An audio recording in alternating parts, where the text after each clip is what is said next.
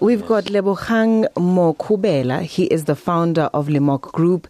It's a township-based digital marketing agency focusing on helping SMMEs grow their businesses using a combination of online marketing tactics, including animation and explainer videos. He is a serial entrepreneur. Listen, he also recently released a new smartphone. Lebo? Hi. A whole smartphone.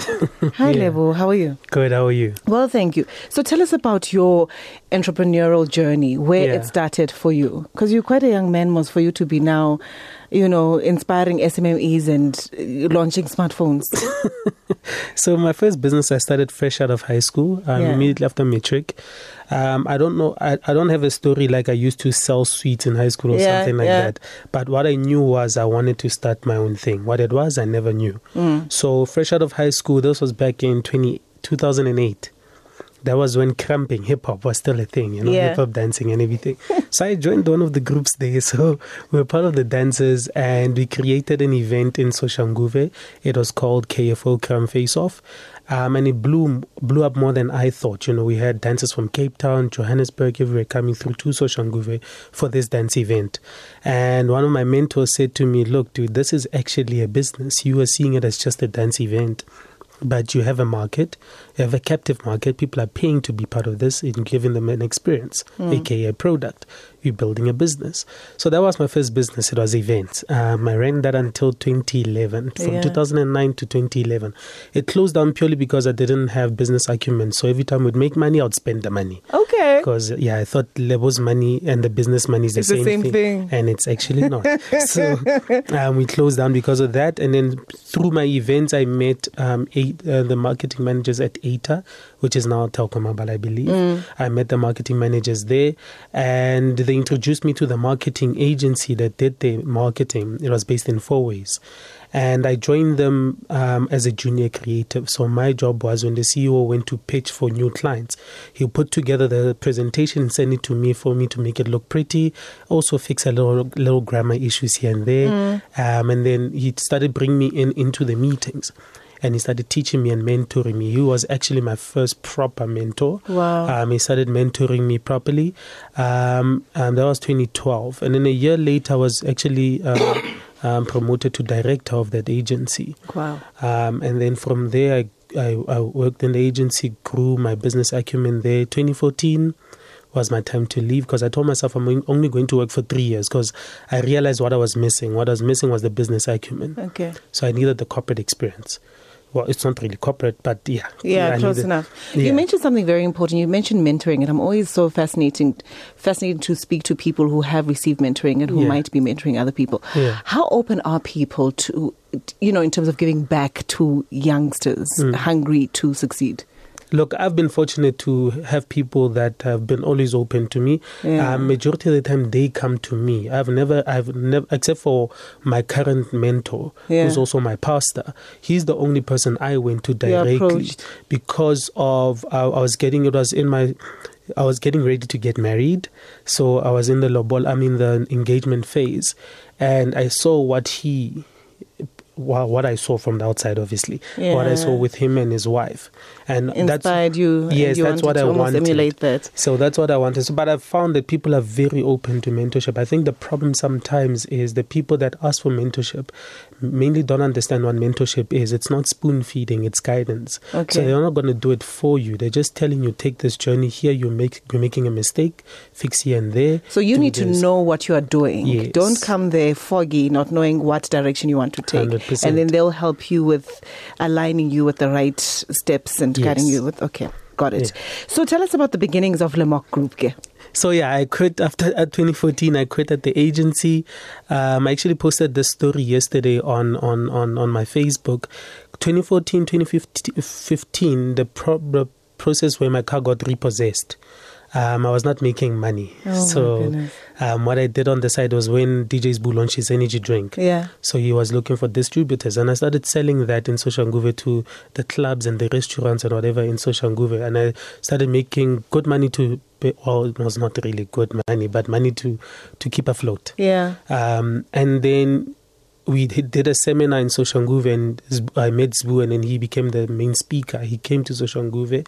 There was this young gentleman in the crowd 2 days later, he called me and he said, dude, why are you mixed up in things that you're not good at? What brought me to this event was your marketing skills. You knew how to market this thing. And it dawned on me that although I was in the marketing industry and I've been exposed to marketing, I never really saw myself in the marketing, starting a marketing agency. So Lemok, literally that night when you called me, I had my last 2,000 Rand, I remember. I had my last 2,000 Rand, and I used that 2,000 Rand to register the business with one of the banks. And then I know how to design, so I designed my own website, designed my own logo. I just used the money literally to advertise myself on Facebook and everything. And that's when Lemok Agency started. We started working with SMMEs from a design perspective. Okay. Then we moved into digital and we grew up the skill set in digital marketing. 2017, we started now working with shopping centers, and now we purely work with JSE companies. So who are some of your clients? So mainland shopping, so majority is shopping center. We are predominant in the shopping center environment. So mainland shopping center is our biggest client. We have mainland Main, we have Forest Hill Shopping Center in Centurion. So it's quite a big, it's quite a few. So your business is growing steadily. Yes. Hey? That is so nice. Okay, so is your business still based in Soshanguve? Yes. And why did you decide to still maintain that?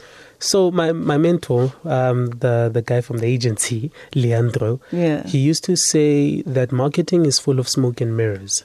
So the industry where everyone had fancy offices in your Rosebank and your Sandton, and that is to appease the client, to show off a certain kind of image that we are brilliant and we're big, and when you're not. So I was like, you know what? And the amount of rent they pay for that, I was like, you know what? I'm going to go back to Soshanguve. That's one of the reasons. Second reason also is that majority of the brands are talking to township audiences, majority.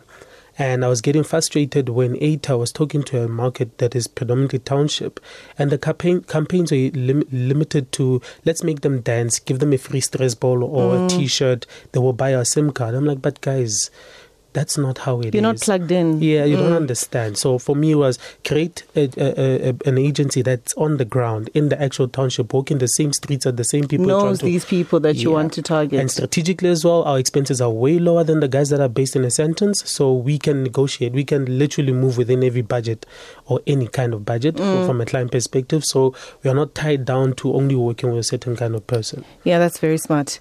In your previous talk, you spoke about wanting to build a Bidvest in the township or something like that. Yes. Tell us about that. So every time people they attach the political sense of that. Yeah. No, what I mean is Bidvest is a conglomerate. Yeah. My thing is that everything that you see, from the microphone that you're using, the pen that you're holding in your hand, they must all be from Lemok. Yeah. And that's what I'm growing, essentially.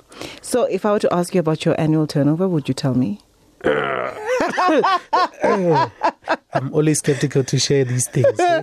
Come on now. Okay, how many people do you employ in your company? All in all, 50. Yeah. And you started this company back in 2015. 2015. And then your annual turnover, plus minus, like a range.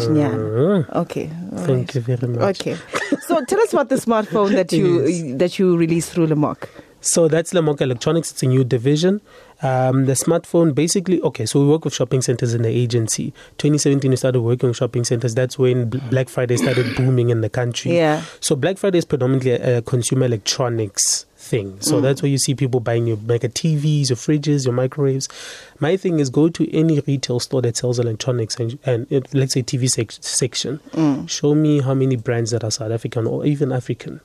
Zilch. There's nothing. So that used to irritate me a lot. So my main thing with Lemok Electronics was to go into consumer electronics full on. But obviously I knew that limited funds means I have to start small but grow bigger. So the first thing that for me, it made sense to start with smartphones because it's easier to distribute a smartphone than a fridge.